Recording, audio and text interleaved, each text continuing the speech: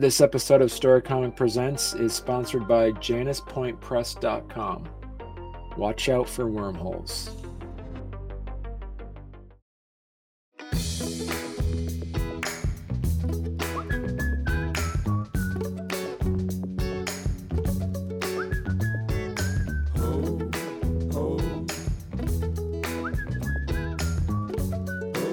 Welcome to Story Comic Presents, where we interview amazing storytellers and artists. This is episode 325.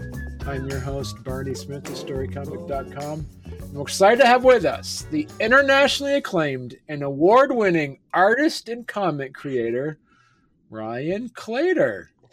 Hello. Hey, Barney. Ryan. Thank you so much for having me on. You're welcome. It's great to have you here. So you're here promoting your latest Kickstarter, which is called, we have it down, One Bite at a Time, which is about 5 years in the making, correct? That's right. Yeah. And depending upon how you look at it, maybe 20, because this big, oversized hardcover art book features 20 years of my work in comics, illustration, and design. So I've done things like neon design, watch designs, fancy pancakes, all sorts of different stuff, and it's all going to be in here. But I'm super excited about a couple things regarding this book. One is the content, of course, and the other is the format. So with regard to the content, the theme of process runs heavily throughout the book. Every piece in here is going to have behind the scenes process images and a little bit of contextual info to describe what the process was, what the project was, when it was happening, why it was happening, all that sort of stuff. So that I think is really exciting. And I'm also throwing everything in the kitchen sink at this book in terms of format. There's a lot of specialty production going on with this book, and maybe I can show your audience and describe it to your podcast listeners, if you don't mind. Perfect. Yeah, let's check it out. But yeah, let's cruise through the page here just real briefly. So the book itself is going to have a dual cloth bound hardcover. So this is actual cloth, not paper covering the book. And then the image on the front here is a dual foil stamped image. So these are like a copper foil and a teal foil to match that book cover there. And that'll happen both not only on the front, but spine and back cover too. And I was talking about some of those process pages, which you can see here. And for the podcast listeners, I'll try to describe this. Essentially, there is a full image on the right-hand side featuring the finished work. And in this case, it's a comic that I made last year called A Hunter's Tale. And that was originally a poem by my grandfather that he wrote 40 years ago about empathy, and I turned it into comic book form. So you see the poem here too. But then on the left-hand page for each featured work, you're going to see a bunch of process images, like a half dozen thumbnail images that I went through to create this cover, the final pencils, the final inks, and then you see the cover on the right. And I even went through a couple of fully finished covers just to make sure I got this right, because this was, this is a family story and really important to a lot of folks in my life. And I wanted to make sure I got this right. So I showed this to, folks like mom and dad and said, hey, what do you think? And a bunch of trusted friends. And ultimately we ended up going with this cover, but I used this unused cover for a print in the Kickstarter campaign. So it didn't go without use. But I was talking about format, and I want to chat a little bit about some of the specialty things going on inside the book, in addition to the dual cloth binding, dual foil stamping, built-in ribbon bookmark, copper gilded page edges. But inside the book there's going to be gatefold pages, vellum overlays, die cut reveals, and more. Just for example, I know that's like Greek to probably 95% of the people listening. So just to demystify this a little bit, we're now looking at a piece of original artwork from one of my comics, Coin Op Carnival, that I co-wrote with my buddy Nick Baldridge, and I illustrated everything in the book. So this is going to be reprinted at a really high resolution scan. So you can see like the page texture and the pencils that were used to make it, and then the multiple ink strokes going into the project. But it's not just going to be like an artist edition, which is great, but this is going to be formatted in such a way that this original artwork will have a few holes cut in it, these die cut holes that look through to the page behind that's a fully scanned, colored, corrected, cleaned up image, the image that was printed in the book. But then when that original artwork overlays over top of it, you'll be able to see the before. You can turn the page and see the after, or with them on top of one another, you can see before and after at the same time. And then when that page turns, you'll see a before and after image on the left-hand side too.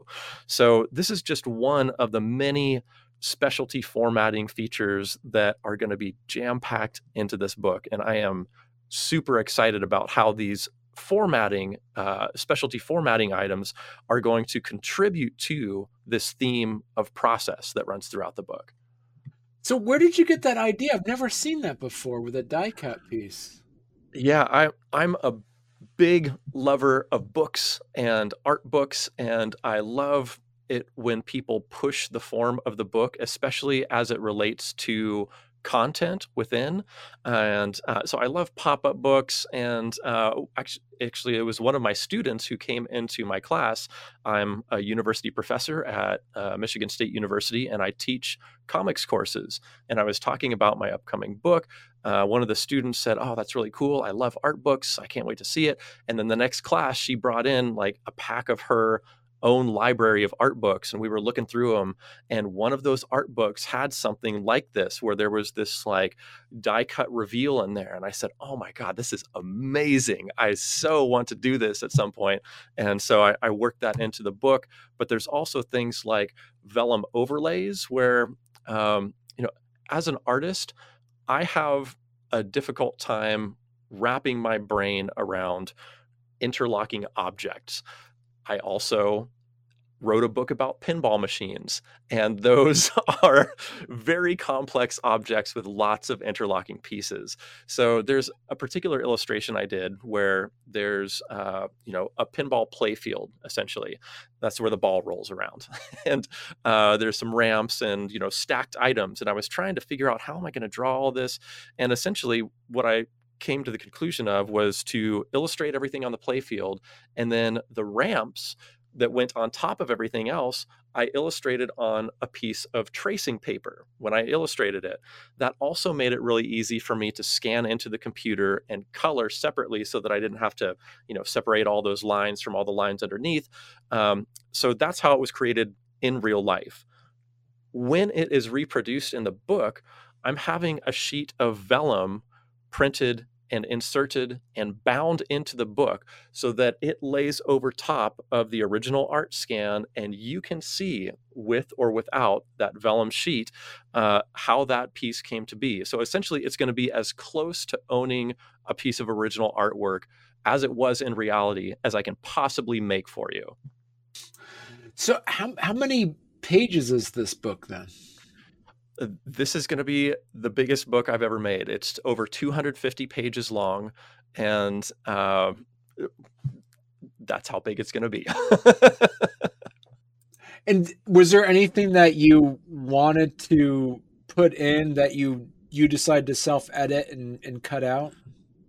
Yeah, there were a number of things that I would have liked to include, but I did not have process imagery for it. So, like I said, process runs heavily throughout the book, and every featured piece is going to show you how it came to be. There were a couple pieces where I just could not find thumbnail images or pencils or inks for it. It's just, I did not have a great archiving system in some of those early days of making comics. So I do have elements from 20 years ago in this book, but not a ton in the early days. The images and process pieces start to sort of fill out a little more as the book continues and gets closer to more recent times. I think that kind of works, though, because the more interesting stuff, I think, is done more recently. Some of those early comics, just like everybody, we kind of look back on our early work and think, oh, I'm glad I'm doing better now. Who's the audience for this book? Is this, as you mentioned, is it for some of the students you have? Is it for peers? Is it for you? Is it for a general audience? Who is the audience for this? Artists and curious people are the audience for this book. I don't know about you, but I love seeing how people do what they do, whether it's, making a bar of chocolate or making a beanie baby or making a comic or whatever it happens to be. I love seeing behind the scenes process for whatever people do with their lives. And so if you're the kind of curious person who's interested in that sort of thing, I think this revealing, pulling back of the curtain for art making is going to be really interesting. I also think it's going to be interesting for artists who also want to see, like, well, how does a piece come to be?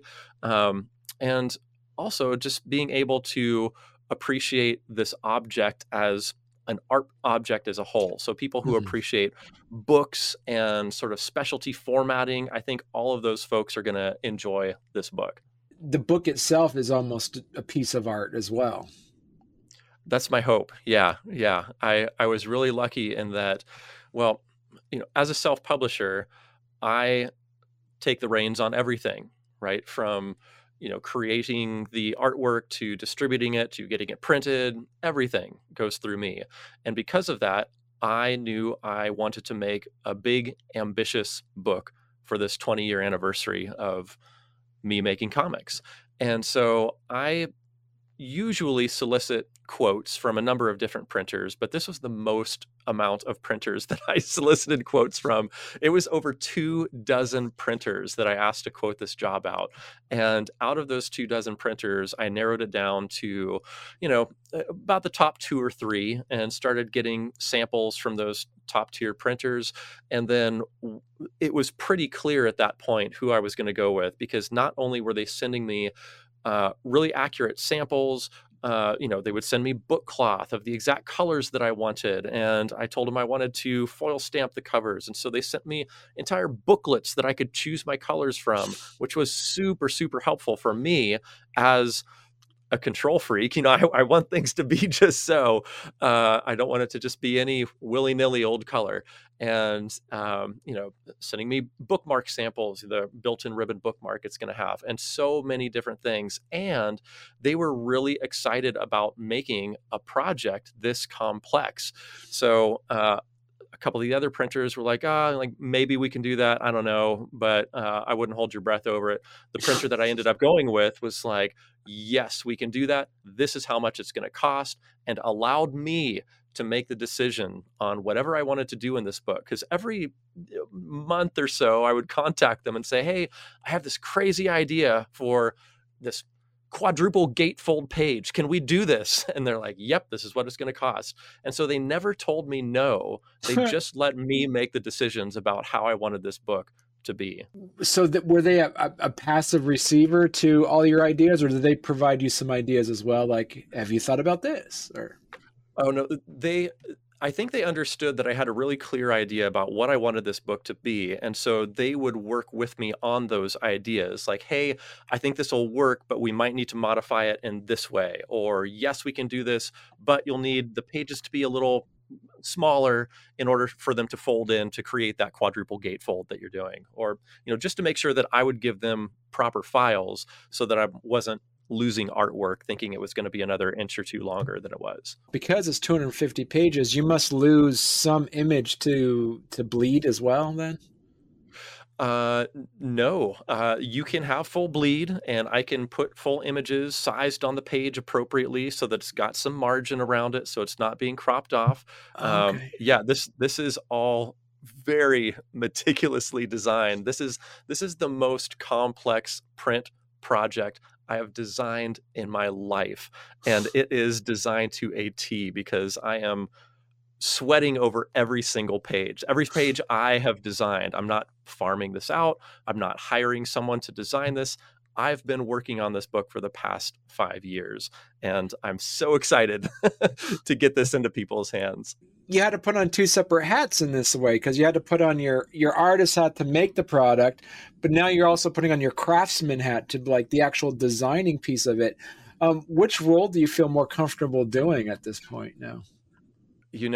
As a self-publisher, that's only two of the multitude of hats that we wear. And that's why I love self-publishing, is because you can wear so many hats. I love creating the work. I love making comics. I love writing them. I love drawing them. But I also love thinking about the final publication itself and how that formatting is going to relate to the content. I also enjoy talking with printers. Say, hey, uh, would you be able to print this? How much would it cost? Can we work together? What sort of a relationship are we going to establish? That sort of thing also interests me. And oddly, I like shifting hats into fulfillment mode and packing up these boxes and being able to touch each one of them with my hands and send them off to the readers and send them to distributors. It'll also be distributed through Diamond Comics nationally to comic book stores. So, I pack up those boxes and send them off to Diamond. And all that is really exciting to me. It's like I've worked on this project, whatever it happens to be, for a very long time. And then I get to see it off into the world. And that also gets me really excited because as an artist, you want to share your work with people and to be able to see that firsthand. Like, okay, this package is going to someone who plunked down their hard-earned money to get this, and man, do I appreciate that. So yeah, just across the board, I like having those different seasons of self-publishing, from ideation to creation to publication to distribution, and then coming back to the beginning for the next project. And so for this perspective, you were acting as a phoenix or an octopus during this? It sounds like you watched a Jake Parker interview I did. Good research, Barney. I appreciate that. This is very much a Phoenix project. I am laser focused on one bite at a time right now. And it's so funny. I keep that Phoenix image in my mind throughout the campaign, especially because that's like the climax of the story, right? It's been leading up to this. The book has been building, it's been designed, and now it's like, oh my God, is it going to happen or not? I hope it does. And yes, it is. And what am I going to do now? And once the campaign is over, I feel like I turn to ashes. Like that is, after the climax of the campaign and heavily promoting for months straight, uh, I literally delete every social media app from my phone the day after the campaign ends. I need some space. I want some downtime. I need a hibernation for a while. And it's not like I won't come back, but just for, some mental health, I take all that off my phone. I'll allow myself to use it on desktop if I want to, but that's like a much more deliberate thing. Okay, I'm going to go sit down and use this and, look at my friend's page that I wanted to look at, but I'm not on it constantly and continuously promoting throughout the month and the month leading up to it and all that. So, yeah. What did you learn throughout those 5 years of you working on this book that you had to go back and kind of tweak because you're like, oh, I just learned something new that you had to keep going back for? Oh my gosh, so much. Where to even start? I remember some of my first spreads being just information overload. And I like to be very clear about how things happen. And so I showed some of my buddies, like, hey, I'm thinking about doing this art book. What do you think of this? And there were just like columns and columns of iterations of how this thing came to be. And there's like, I don't know, man. It's too much. Like I wouldn't look at it. And I'm like, oh, really? Like, isn't it interesting? Not if I don't look at it. So like I really started paring back some of this process work that I was showing. I'm thinking specifically about, I designed a neon sign for my basement game room and was really proud of it and went through dozens upon dozens of iterations of how this sign might look because I thought at the time, like, I'm never designing another neon sign as long as I live. So I want to get this right. Like eventually that sign led to a bunch of client work that's also in the book. But so anyway, all that to say, there was too much. And so I really started honing how these spreads were going to look. Featured image on the right-hand side, some process images on the left-hand side. They vary from about maybe 2 to 10 different images as you're leading into the final images, depending upon what I had for each one. And I think that we struck a really good balance. I've since shown this to folks, and you can tell when someone's interested or not. Like, even if they're like, oh yeah, that's good, like that wasn't the sort of reaction I was getting. It's like, oh wow, I didn't even know that you went through, they show it in, things that they say, not necessarily in the questions they answer from you, from me, but you can tell when folks start to get engaged. And when I hit that nice balance point between uh, just showing a single image, but showing too much of how that image came to be, uh, I felt really good about that. And so that was a thing that I felt like I needed to work through really early on. I've read a lot of art books in my time, and I understand that, like, some art books are really focused on the image. They'll show you a pretty picture, it looks great, but then after I read through books like that are only focused on the image, I'm left feeling a little empty. Like I want to understand it more. Like, why was this made? When was it made? Who was it made for? And I just have all these questions when I'm done. But I've also read art books that are like dissertations, trying to read through just a mountain of text. And I don't know about you, but I'm much more of a visual learner than I am a mountain of text reader. So I really wanted to strike that balance just right. And I hope that people feel like that's happened. There's a number of pages on the Kickstarter page, a number of preview spreads for you to look through. So I hope folks will head over to onebiteatatimebook.com and take a look over there and see for yourself. Watch out for wormholes, because a good book is a wormhole, whether it's paper or pixels. Explore our artist books and chapbooks, including the winning 2022 Chautauqua Janus Prize Lecture at januspointpress.com. And sign up for news of our upcoming sci-fi, sensual, and literary collection, Event Horizon. This short story collection on cosmic decisions and their impact is written by award-winning author Stephanie Nina Pizzarillos and features comics, prose, photography, and original canvas work by an array of exciting artists. Visit januspointpress.com. Would you consider this almost like your memoir then? I think that, people have asked me, like, is this a retrospective? And I mean, I guess it depends on how you define retrospective or memoir. It's definitely part of my career. It's the first 20 years of Elephant Eater Comics. That's my self-publishing moniker that I self-published my books under. And, but it's not done. Like, I think of a retrospective as like, oh, they're done making, or they've passed on and this is their retrospective. No, it's just what I've done so far, and I want another 20, another 40, another however many years I can get out of this meat sack that I'm in. So I would love to do another art book another 20 years into the future, another 5 years into the future, because I'm so interested in a multitude of projects that are still in front of me. This is just the one that sort of looks back on what's happened so far. How did you organize it? Was it organized chronologically or by project or character? How did you organize it? A little of both. It's mainly chronological. It goes from early days to current day. And within there, I've also tried to sort of lump things thematically. Like, there are sections of pinball related artwork, and you'll see a lot of event artwork and podcasts and different things that I've done for the pinball community. There's also sections on neon design. So I've done a fair amount of neon design over my time designing neon signs in the past several years. And so you're going to see a bunch of that too, which I hope is interesting and different from the other ones, because you'll see how I work with clients versus personal projects.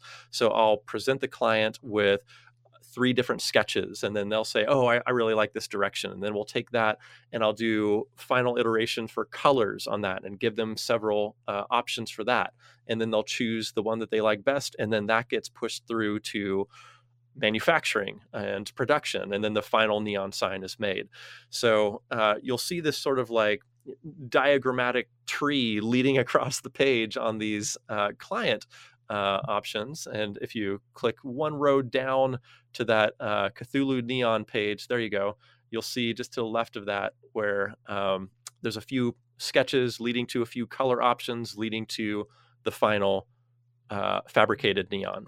So so that's kind of how I've structured it. There's also a section on watch design. I've designed a few watches for London-based Mr. Jones watches, and Okay. the watch designs I did. The first one, step right up there. That's sort of a carnival themed watch. Broke their company sales records. It sold out in 2 hours when it was announced, Wow. and after that, they said, "Well, what do you want to do next?" And I said, "Well, I love pinball," and made this triple gilded watch with 3 different robots playing a pinball machine, and the time reads on the score reel of the back glass. And that broke company sales records again. It sold out in 30 minutes versus 2 Wow. hours for the first one. So anyway, I've had a lot of fun designing those watches, and I'm really excited to show people how that comes to be, because I feel like that's one of those products that's like how do you make a watch? Like who does that? Well, here are the various discs that went into it. There's a print on the glass, there's a print on the hours disc, the minutes disc, and finally the back dial. There could be an additional disc thrown in there to add some depth. There's a case back. I also did custom illustrations for the case backs on there. So there's a lot to talk about there and a lot to reveal. So I hope all these different approaches are interesting. But to get back to your question, yes, it's organized in a chronological way, but within that chronology, it's also kind of grouped into sections as well. You seem to be almost like a Renaissance artist, but do you have like one type of medium that you tend to gravitate towards then? In my mind, everything relates back to comics. Comics is this custom puzzle piecing that I really love. You have to think about how the panels fit to the grid structure of the page. You have to think about how characters and environments and speech balloons and text will fit within the panels. You have to think about how that's going to fit within the structure of the entire story. So it's this like micro and macro vision, like zooming in and out to think about how this project is going to come together. And I love trying to solve puzzles that haven't been solved before. Like if there's a puzzle in a box, I have a hard time getting into completing that puzzle because I'm like, well, it's been done before. Why am I doing this? or like those paint and wine nights, like everybody paints the same thing. That I've done it once. I did something very different than what they were telling me to do, but that was really hard for me to get into also. But that custom puzzle piecing that comics makes you solve, I think translates over to these other media like neon design, watch design, pinball, making fancy pancakes, all these different things. There's a lot of related skills that go into them, like illustration, like spatial relationships. It's a lot of that custom puzzle solving, like I said. How do you prepare your students for the art scene in the next 10 to 20 years then? Yeah. So ever since I started teaching, being self-reliant and making money from your work has always been really key in my teaching. Even the first comics class I ever taught, I had my students do an in-store signing where they go to a local shop and sign and sell what they've made over the past semester. And I tell them, if you don't make money from your artwork, you cannot keep making art. Yes, you can go get a barista job. Yeah, you can try making after work, but you're going to be exhausted at the end of the day. And that's not tenable. You can't just keep making this, for yourself, hold up in your basement and not show it to anyone. You have something to say.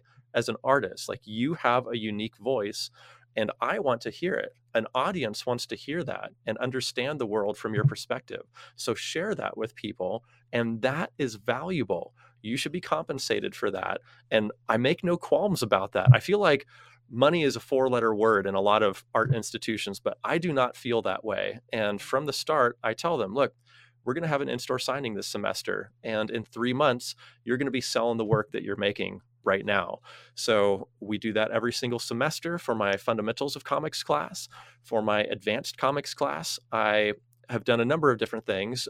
We've done not just an in-store signing, but an in-store signing tour where they make several stops around the state of Michigan selling their books.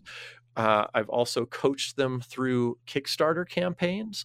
So I've had students who've made over $1,000, over $2,500 for their first comic book.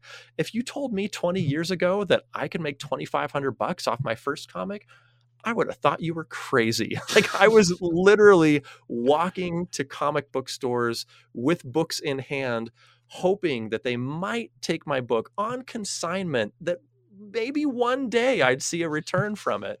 But $2,500 right off the back, I, I would have not believed you. But with the advent of Kickstarter, crowdfunding, this is just such an incredible community to be a part of. And I mean that sincerely, community, because there are a ton of creators on Kickstarter, but in the comics community especially, people are not just coming there for a quick handout and then running away. Like, you look at the creators and you'll see, 5 projects created, 75 backed, 100 backed, 200 campaigns backed. We're there for each other, and I'm so excited to be a part of this community. Where do you see the future of indie comics then? I think that there is a big disruption going on in publishing right now. And that disruption is indie publishing and self-publishing. It did not always used to be as accepted as it currently is. I think we still have a long way to go, because it still surprises me how much of an interest in being accepted people have. And that shouldn't surprise me, because I felt the same way when I was younger. When I first started publishing, I do not think that my work was good enough to be accepted by a publisher. Looking back at it now, I don't think it would have been accepted. But with that said, I think I knew that intrinsically at the time, but I still wanted to share it with people. So I started self-publishing. But over the past 20 years, I've been in really fortunate, really lucky positions to be able to talk to a lot of my heroes in the comics industry. And from upper echelon folks to peers to folks that started after I did and are younger in the scene, I have heard just horror story after horror story of creators being taken advantage of by publishers. And now I thank my lucky stars that I started self-publishing, and I have continued self-publishing for the past 20 years. I'm not trying to paint an awful picture of the publishing industry. There are benefits of being published. Some artists just cannot do business stuff. Okay, maybe you need somebody else to help you out with that. Some artists do not understand printing terminology. I don't think that's a valid reason to not self-publish, because you can learn along the way pretty easily. And nobody knows everything about printing. I still ask questions of my printers. In fact, I just took my advanced comics class to a tour of a couple of printing plants around Lansing, Michigan here. And throughout the course of the tour, they were not the only ones asking questions. I was asking questions too. I'm interested in, wow, there's a new digital printer that is not a laserjet, it's an inkjet printer. Well, isn't that water soluble? Isn't that going to rub off if people have sweaty hands? They're like, no, they print this clay first, and then they print the ink on top of that, and then there's a sealant on top. Anyway, we got tons of information that I did not know about. So I'm continually learning how the print and publication manufacturing is changing literally year by year. When you first started seeing print on demand, digital prints come out, uh, they were pretty lackluster. They were stinky. They smelled like plastic. The color was off. The paper was horrible. Fast forward to now, and it's getting pretty close to Mm. offset printing.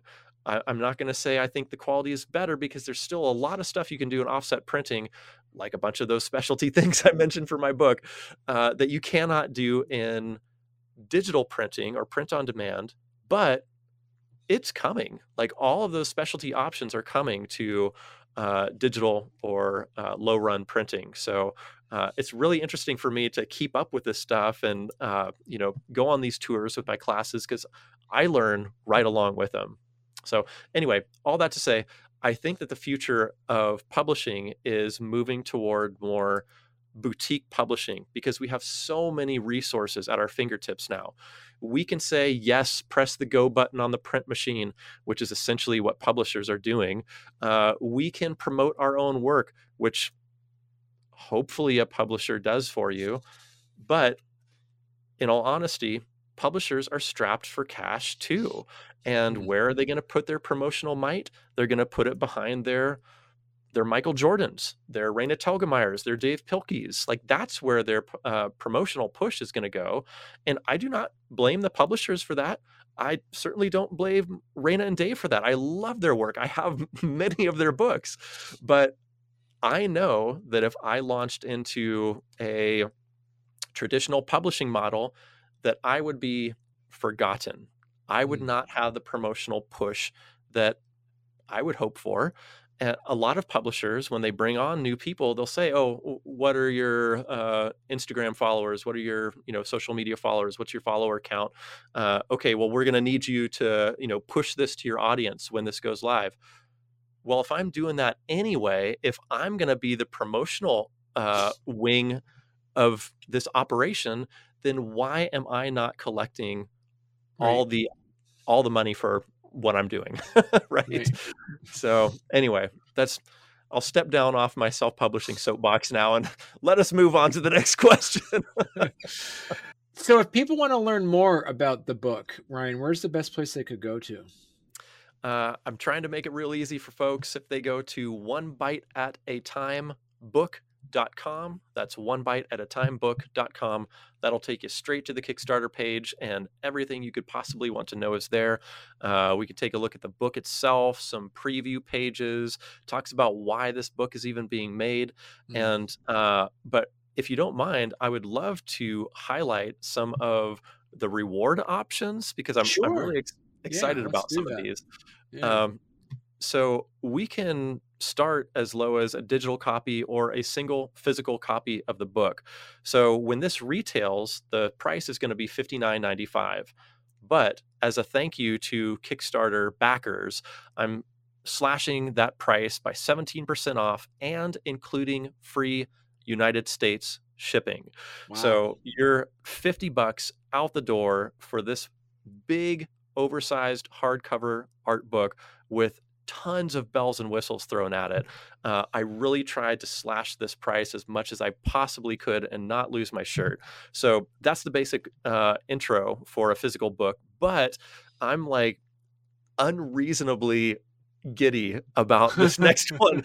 I have never created a patch before, and Oh, I have wow. these patches in hand. These are commemorative 20-year Elephant Eater Comics patches. So this is going to come with the next tier up, as well as these custom raised copper foil prints that have this nice raised foil element to them. Those are Um, gorgeous. and so you should be able to see those if you cruise onto the page.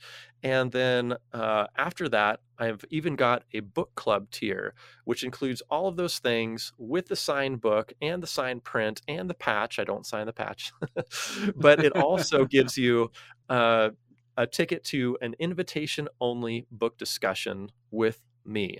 So once everybody receives their books and we've all had a chance to look through them and read through them, I'm going to set up a an invitation only Zoom meeting with just the folks from this tier who will come on board and listen to me give a talk about sort of the behind the scenes of making this book, show a bunch of images that did not even get into the book itself.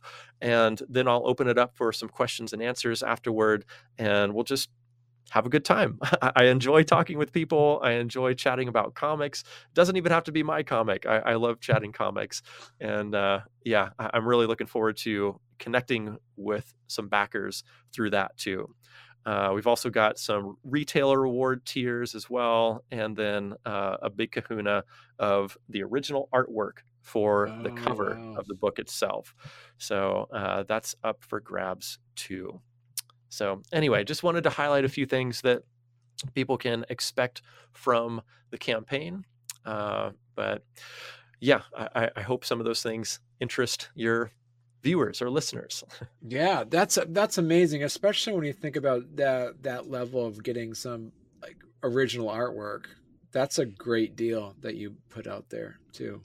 Does this come also with, as you said, some of your previous Kickstarter goals, where you've actually had some other books? Can they see some of your other Kickstarter projects reflected in this book as well? Definitely. So Mirror Drawings and A Hunter's Tale were both funded last year in 2022. Both of those books are produced and fulfilled and complete. So each of those books are going to be featured in One Bite at a Time, have some behind the scenes info on each of them. So yes, you'll see those in there. And also, if you head over to the campaign, I also have an add-on section where you can sort of do an a la carte addition to your pledge tier. And so I've got a la carte items from the campaign itself. Like if you wanted a second patch, you could add one of those on. Or if you want, to add another book, you can do that too. But I also have items from my back catalog too. So you can see all of my work, which includes A Hunter's Tale and a bunch of my books prior to that. Coin Op Carnival, and then One Day, my wedding comic that we did, a bunch of stuff in there too. So yes, those will all be present both in book and in campaign. Well, Ryan, this was great. It's very excited for your project, and congratulations. This is over 5 years worth of time put into this. Yeah, thank you so much. It makes me happy to hear your excitement, because I've been giddy over here too, and just so happy to finally get this in people's hands. Right. It's been a long time coming, and I just want to share it with people now. It's time. Well, yeah, Ryan, you got to come back on again when you got another project. So, Barney, I would love to, and thank you so much for having me on Story Comic for my first time. This was really fun chatting with you. You're welcome.